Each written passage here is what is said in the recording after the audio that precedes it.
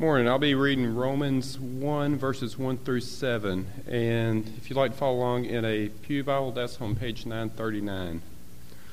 Paul, a servant of Christ Jesus, called to be an apostle, set apart for the gospel of God, which he promised beforehand through his prophets in the Holy Scriptures concerning his Son, who was descended from David according to the flesh, and was declared to be the Son of God in power according to the Spirit of holiness by his resurrection from the dead, Jesus Christ our Lord, through whom we have received grace and apostleship to bring about the obedience of faith for the sake of his name among all the nations, including you who are called to belong to Jesus Christ. To all those in Rome who are loved by God and called to be saints, grace to you and peace from God our Father and the Lord Jesus Christ. I do hope that you will have your Bibles open before you as we look together this morning at this letter to the Romans. We are beginning a study of this book. Last week I argued that it is the Himalayas of the Bible. It is the most precious possession that you own, your copy of the book of Romans. It has changed the lives of so many people throughout the centuries.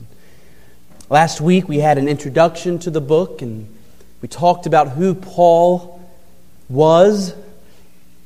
We talked about him as a servant of Christ Jesus, and in verse 1 we now come to the phrase, called to be an apostle. And we have to dwell here. Maybe when Paul wrote this, his original readers immediately understood what was being said. But in our day, with 2,000 years separating us and the writing of this letter, this phrase is unintelligible to many. We stumble over the word called. What does it mean to be called? How do we know if someone has truly been called to something? How do we know if we've truly been called to something? In college, I sat in religion classes with some young ladies who were training for the pastorate. And I knew even then that the scriptures in 1 Timothy forbid, as I understand it, ladies from being pastors in a church. And yet these young ladies, many of them as nice as they could be and seemingly in love with the Lord Jesus, felt called to be pastors. And many of my professors would say things like this: you can believe what you want to believe about the Bible, but you must never question another person's calling. Calling is a deeply personal thing, they said, something that's deep in the soul. It's just improper to question the legitimacy of someone's calling. And so there's a lot of confusion in our day about what it means to be called to something. And there's genuine questions being asked. Preacher, how do I know if I've been called to serve in this way? And then if we can get our minds straight about this word called, what it means that Paul was called to be an apostle, we then stumble over the word apostle, because it's not a word that many of us use anymore. But what is an apostle? What does it mean when we see a billboard on the side of the road for a church, and that church says that they are led by apostle so-and-so? And are we to expect that there are still apostles today, as there were in the time of the New Testament? And so we have all of these questions that we need to figure out. And then if we can figure out what it means to be called, and if we can figure out the meaning of this word apostle, then we still have to ask that other question, so what? Why does the fact that Paul was called to be an apostle matter to me? Because you see, this isn't a throwaway phrase. This isn't a meaningless addition to the Word of God. God put these words here for our good. They matter for our Christian walk, for our marriages, for our families, for our vocations. So what bearing does all this have on our lives? And so here's our outline. First, what does it mean to be called? Second, what is an apostle? And third, what bearing does Paul's apostolic calling have on our lives as followers of Jesus? Now, my goal this morning is simply to answer the first question. What does it mean to be called? See, there are two different ways in which the Apostle Paul uses this word called in his letters. The first and most common way refers to Christians as those who have been called by God to salvation. This is how he uses the word in verse 6. You see verse 6?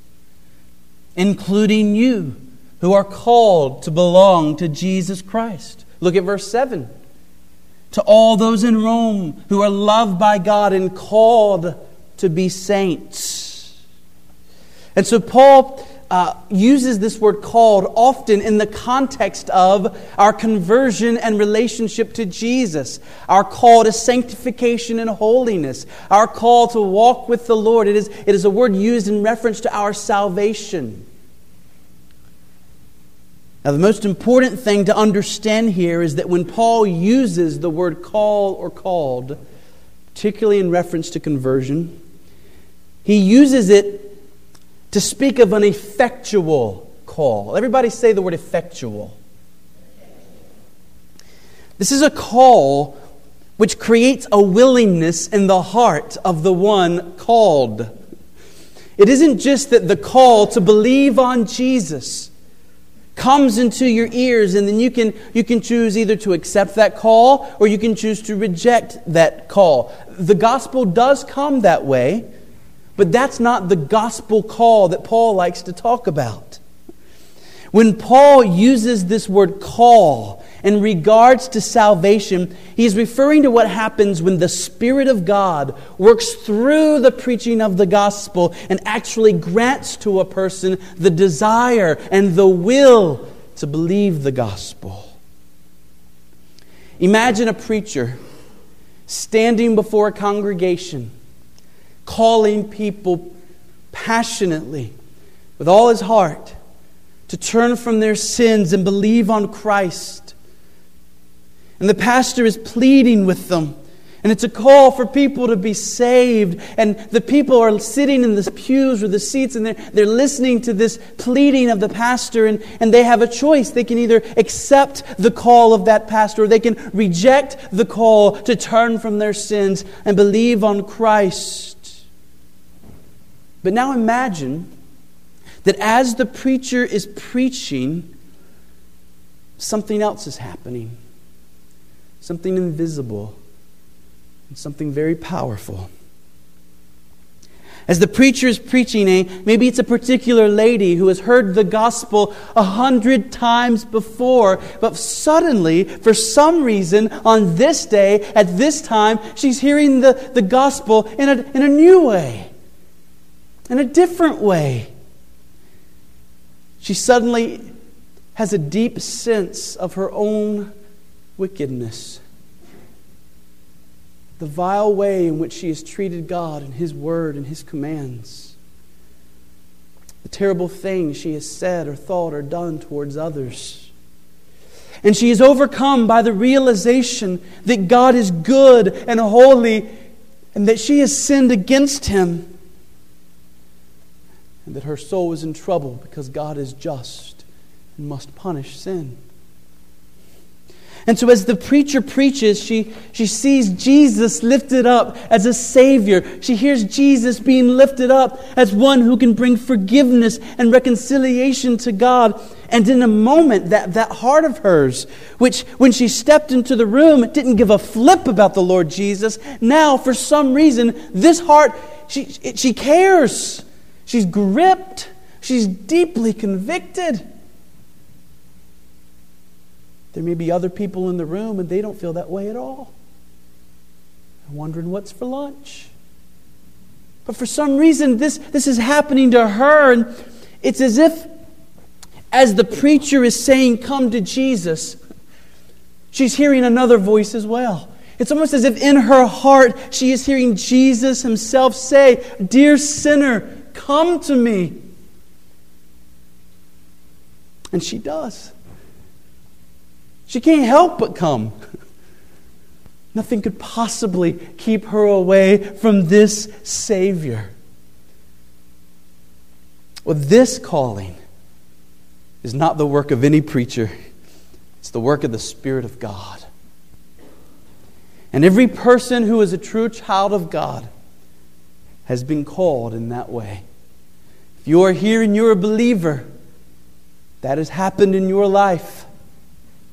It's a part of that great golden chain of salvation.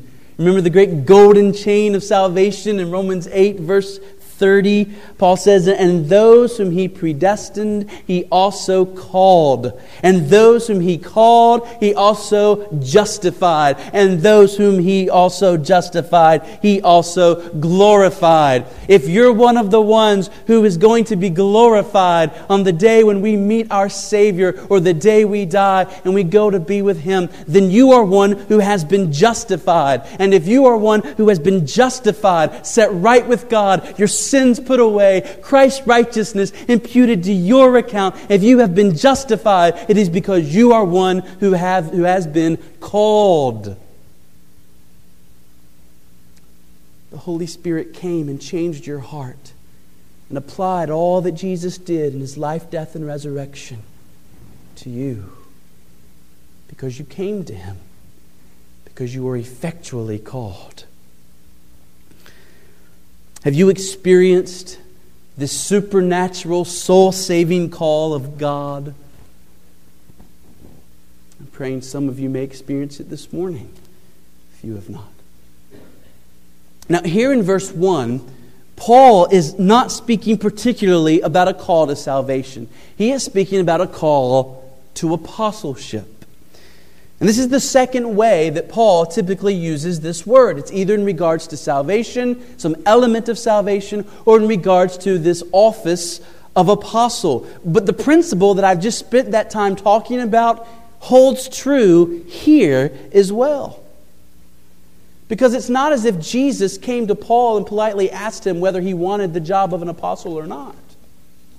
It's not as if it was just given as an invitation to be accepted or rejected. Paul, on that Damascus road, on his way, with letters from the chief priest in his hands to go and arrest those people preaching the name of Jesus, suddenly had his life turned around. Jesus appeared to Paul on the road to Damascus and said, "Rise, stand upon your feet, for I have appeared to you for this purpose, to appoint you as a servant and witness." It's not, "Paul, would you like to be an apostle?" It is, "Paul, I'm here and today you're becoming an apostle." The command of Jesus immediately pierced the heart of Paul. And from that moment he was an apostle. In 1 Corinthians 1:1, Paul says that he was called by the will of God. And the will of God is a powerful thing. You cannot overcome it.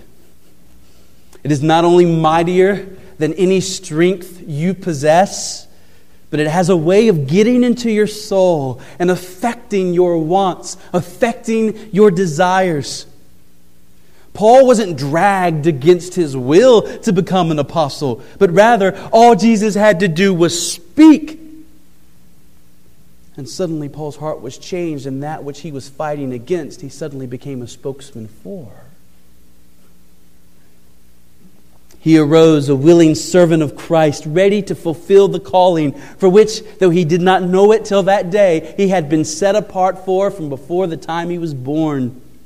Paul was unique in that his effectual calling to salvation and his effectual calling to be an apostle happened simultaneously. They were one and the same calling for Paul. Now, if that is what it meant for Paul, how does that affect the way we think about ourselves and what it means for you or I to be called to something? We need to understand that the New Testament doesn't use the word called the way we sometimes do. We speak of being called to the mission field, or called to work with children, or called to teach a Sunday school class. Somebody might come to me and say, "Preacher, I feel called to do this," whatever it may be. We need to understand that in the New Testament, the word called is only used in regards to salvation and in regards to this office of apostleship. And there's a big difference between that kind of calling and the way we tend to think about being called to something. Here's the crucial difference between Paul's calling to be an apostle and our calling towards some area of service. The crucial difference is this: each and every one of the apostles were personally appointed to their office by the Lord Jesus Christ. What the apostles experienced was not merely a feeling rising up in their hearts. It was an actual appearance of the Lord Jesus Christ to them, commissioning them, declaring to them their office. There was little room for mistake about their calling. They knew they had been called. The Lord Jesus had done it Himself. And even in the Old Testament, when God called someone to be a leader or a prophet to His people, you think about Moses at the burning bush, or Isaiah in the temple in Isaiah 6. God Himself was there, speaking, calling, appointing. And so their callings were utterly unmistakable. And yet when we think of the word calling, we often use it differently. It's typically attached to feelings. I feel called to do something. And there's a place for that, as you'll hear me teach in a moment. But our individualistic culture likes to assume that if someone feels something, it is beyond question. If I feel called to become a pastor or a teacher or a missionary or a Sunday school teacher or whatever area of service it might be, if I feel it, then it must be a genuine calling. And yet the things with feelings is that they can be misleading. The heart is deceitful above all things and desperately wicked. Who can know it?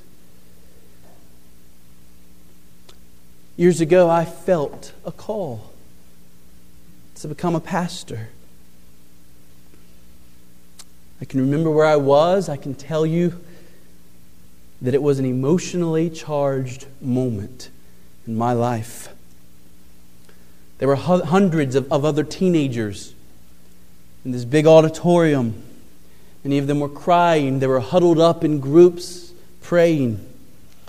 I was with my youth group from church, and these were my best friends. And as I looked around that room and I saw so many of these groups of teenagers calling on the Lord, I suddenly had a sense in my heart, a desire that this is what I wanted to do with my life. I wanted to see people connected to the Lord. I wanted to be used in seeing people grow in their walk with Him. I wanted to go into the ministry, become a pastor. Now, friends, in that moment, was it really God speaking to me, telling me that this was His desire for me? Or maybe was it merely me being an impressionable 15-year-old in a room thick with emotion, having been away from home for a week, physically tired, or some other factor? Is it not possible that I could have been building my entire life since that time on a feeling that I misinterpreted or that I misread? Paul and the apostles never had to wrestle with a question like that. Jesus Himself appeared and appointed them. You don't question that. You don't doubt that. And moreover, the early Christians had no reason to doubt their calling as apostles. It was widely known how the 12 apostles had walked with Jesus, learning from Him. How Jesus had promised from the very beginning almost that He would send them out after He was gone to instruct His people and build them up. And there was a number of people present on that day. In Acts 1, when Matthias, who had also known the Lord Jesus, walked with the Lord Jesus, been present for His teaching, he was selected by the casting of lots to take the place of Judas. And so the Christian church widely regarded these 12 men as truly called to be apostles by Jesus. There was just no doubt about it. But not so with Paul. He was not with the other disciples when they were walking and talking with Jesus while Jesus was on the earth. Yet in 1 Corinthians 15:8, Paul says, "Last of all, as to one untimely born, He appeared also to me." Now, how were others expected to believe this? I mean, can you imagine the thoughts of the apostles in Acts 9 when Saul of Tarsus shows up at their door? Here is a man who had been instrumental in putting those claiming the name of Jesus in prison. He was there looking on when Stephen was martyred, stoned to death. And now suddenly this man, known for his rampage against the believers, shows up at their door and says, "Let me in. I've been changed. I've been called to preach the gospel, to be one of you." What would you have said if you'd been in that room when he knocked on the door? I think I would have said, "Show me some proof. We're not letting you in. We're going to get somebody to distract you when we're sneaking out the back. We want some evidence, some way of knowing that what you're claiming is true." Now, thankfully, a man named Barnabas had gotten to know Paul a little and was able to vouch for him. And the apostles got to know Paul a little bit better. And over time, they in fact did assert, yes, we do believe this man is a called apostle. But this would haunt Paul the rest of his life. There would always be accusations by those who oppose his teaching. Paul's not really one of the apostles.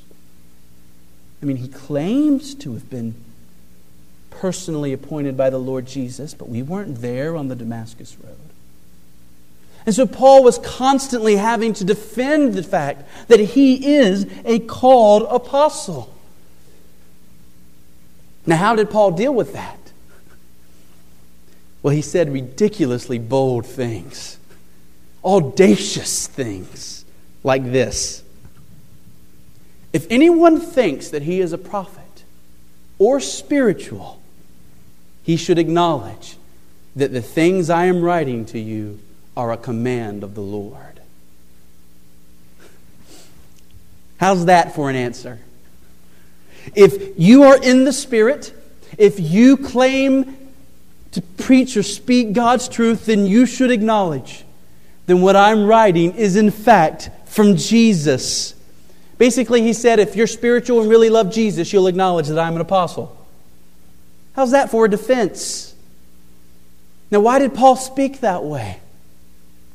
Because Paul genuinely believed that as he taught and spoke, the Holy Spirit would work through his teaching and bear witness to the hearts of God's people that what he was saying was true, and therefore his apostolic calling would be confirmed. And this proved to be the case. Those who had the most reason to distrust Paul and to discount Paul, the other apostles, affirmed Paul. They were convinced that Jesus himself was genuinely revealing instruction to his church through this man. But again, what about us? How can we know if we've been called to something? Because Jesus doesn't typically personally appear to people to call them to be a Sunday school teacher or a missionary.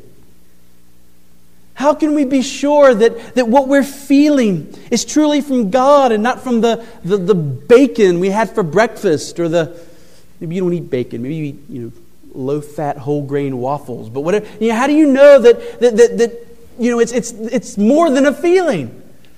It's a song, isn't it? You see the question I'm asking? How can we don't have "I saw the Lord Jesus appear to me and call"?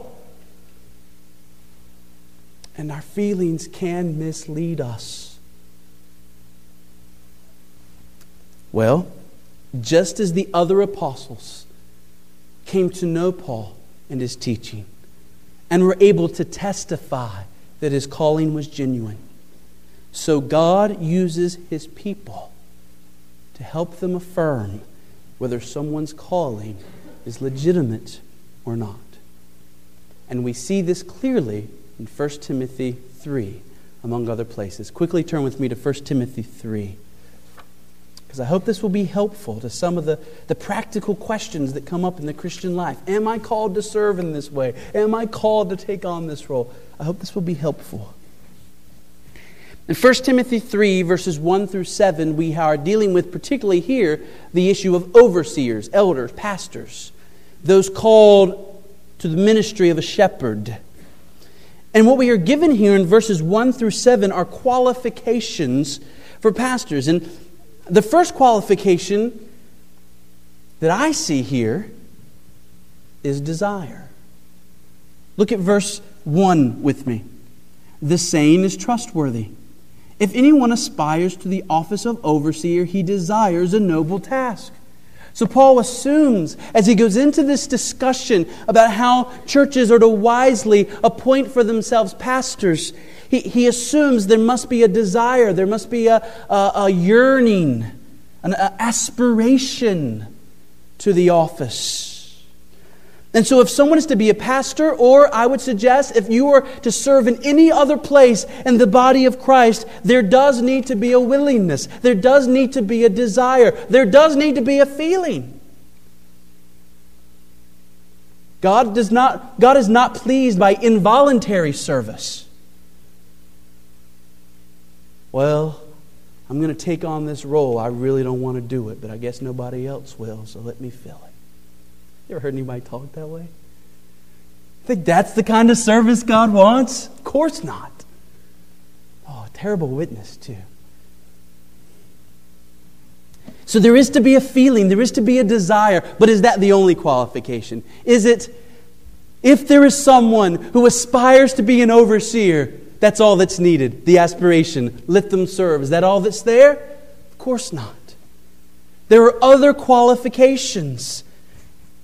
Above reproach, husband of one wife, sober-minded, self-controlled, respectable, hospitable, able to teach, not a drunkard, not violent, gentle, not quarrelsome, not a lover of money, managing his household well, dignified, keeping his children submissive, knowing, verse 6, he must not be a recent convert. He must be well thought of by outsiders. So we have given this whole list of qualifications for someone who already has the desire, but more is needed. Other Christians, the body is to come around this person and to say, does this person have those qualifications? Can we affirm this person's sense of a calling to go into the pastorate or to any other office that is legitimate, that is real? Or can we say from the Word of God that seems to be questionable? Now that's how it works for pastors, but I think it ought to work similarly for every other aspect of our lives. Whatever the calling you may feel you've been called to is, I think this principle holds true. And notice the role of the Word of God in all this. When I feel called to something, I should test my calling according to the Word of God.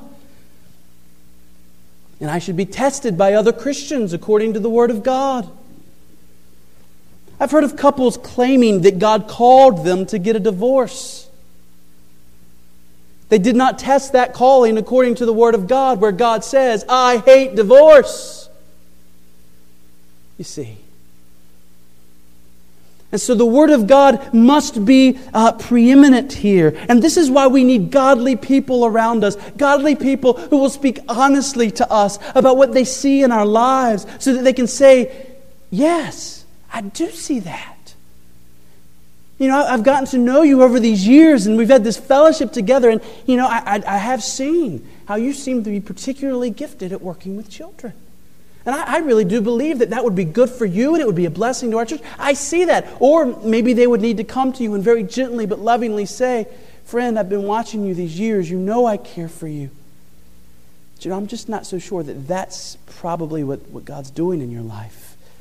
You know, there are some other areas where you may be beneficial to the church, but I don't think this one is it. And so God uses His people to help us affirm whether these feelings we have inside of ourselves are true or not. The same night that I felt called to become a pastor, there was a man present that night who was older than I was, wiser than I was, and a man that I respected very greatly, who came to me that night and said, "Justin, I just want you to know, I've known you for a while." He said, I want you to know I'm not surprised at what you're telling me tonight. I've thought for a long time God was bringing you in that direction. That was encouraging to me. There was affirmation. And over the years, through training and ministry and through given opportunities to preach at different times, and people would come to me and say things to me that helped affirm that I was on the right track. And so I'm so thankful to God for putting those people in my life who loved me enough to be able to say, "Justin, you're going the right way. We think this calling is real." Or I pray, if it had not been, that they would have come and told me so. That's what they saw. It is a terrible thing when people assume that an inward feeling is all that is needed. The Christian life is not to be lived in solitude, but in fellowship with other believers. We need each other, and we need each other's honesty. We live in an age when people who deny the resurrection of Jesus feel called to preach. We live in an age in which there's that lady in Seattle who says that she's a Christian and a Muslim. And she says she feels called to preach. We live in an age in which those who are neck deep in sin, living in openly homosexual relationships, for example, who see no reason why we ought to question their calling to the gospel ministry. These people badly need mature Christians around them, loving them, caring for them, concerned about them enough to bring them to the Bible and to say, it is possible for you to have misinterpreted what you thought God was doing. Let's go to what is clear here in the black and white of the Word of God.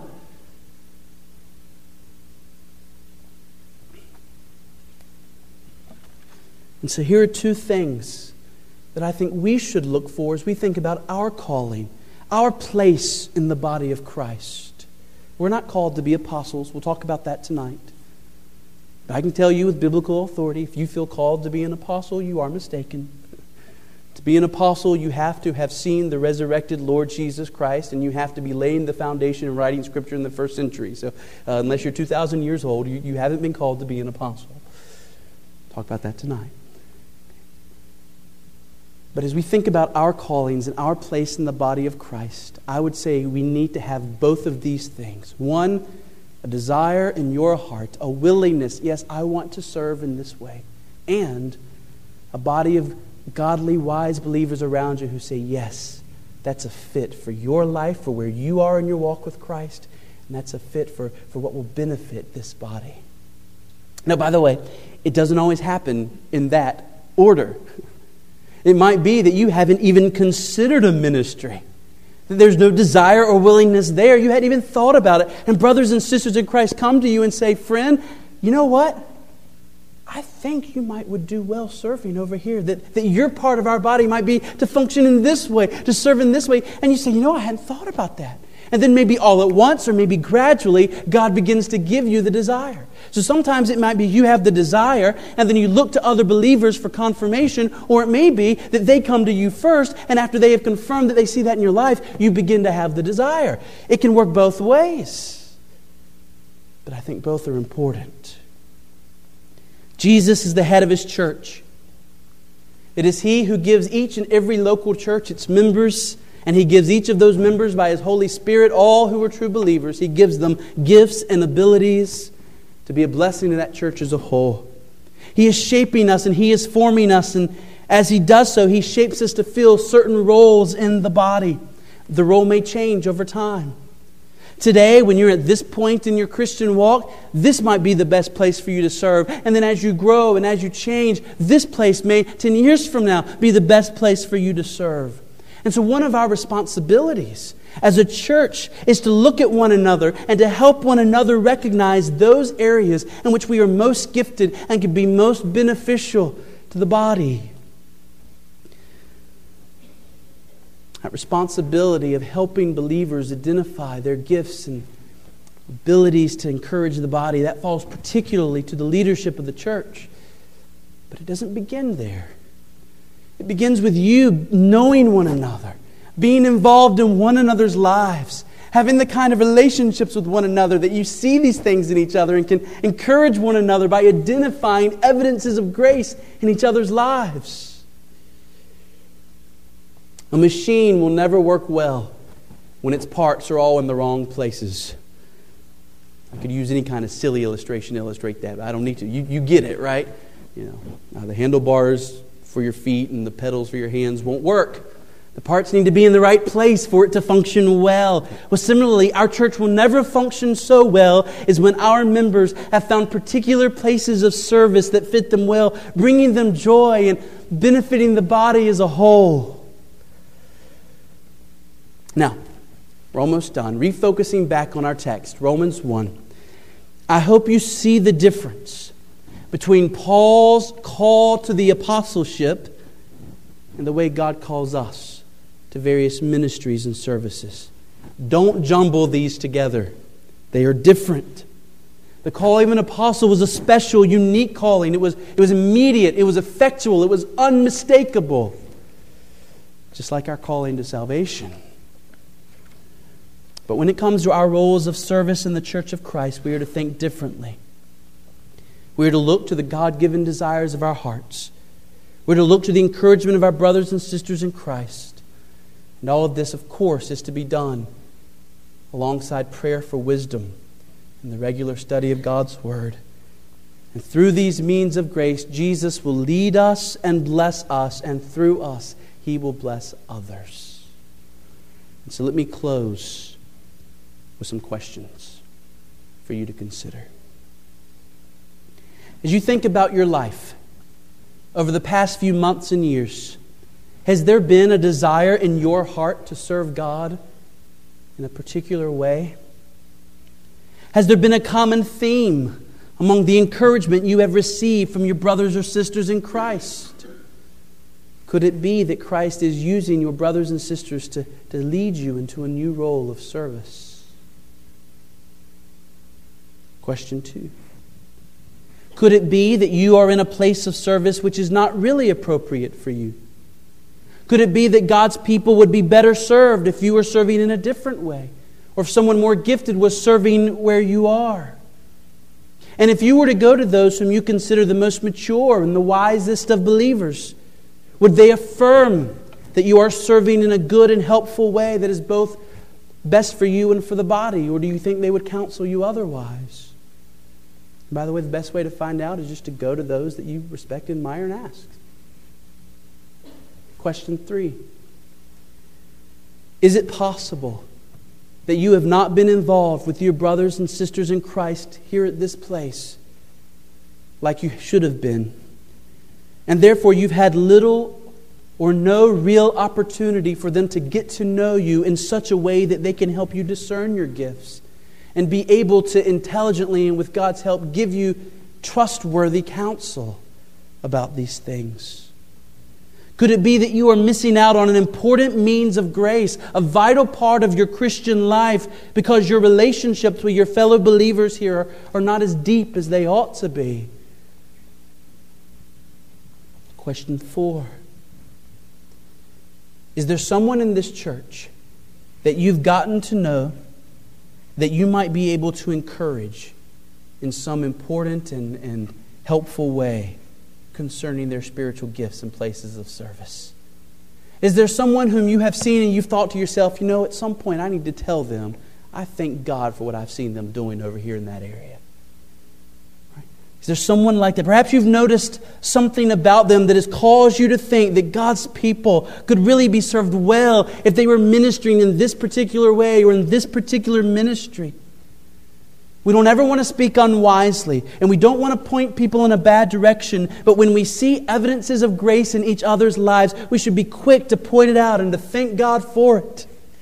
And so is there someone that you might be able to encourage this morning, even before you leave this place? Final question. Is it possible that you have never experienced the saving, effectual call of the Lord Jesus Christ? Even if you've come to church here 50 years, I ask you to consider that question. Is it possible that you have never had that inward heart experience of being drawn to Christ, being compelled to run to Him with all you are, and to throw yourself into His care, depending on Him alone for life and salvation? If you've never experienced that, go to God in prayer and plead that God would grant you that experience. And if God has done that in your life and you have been called to Christ and you are in the depths of your heart resting in Jesus and you're reconciled to God, and if you've had that happen in your life, then show it the way the apostles and Jesus called for you to show it, by being baptized and becoming a part of His people. I pray that God would press these things in our hearts, that they would be beneficial to us. Let's pray.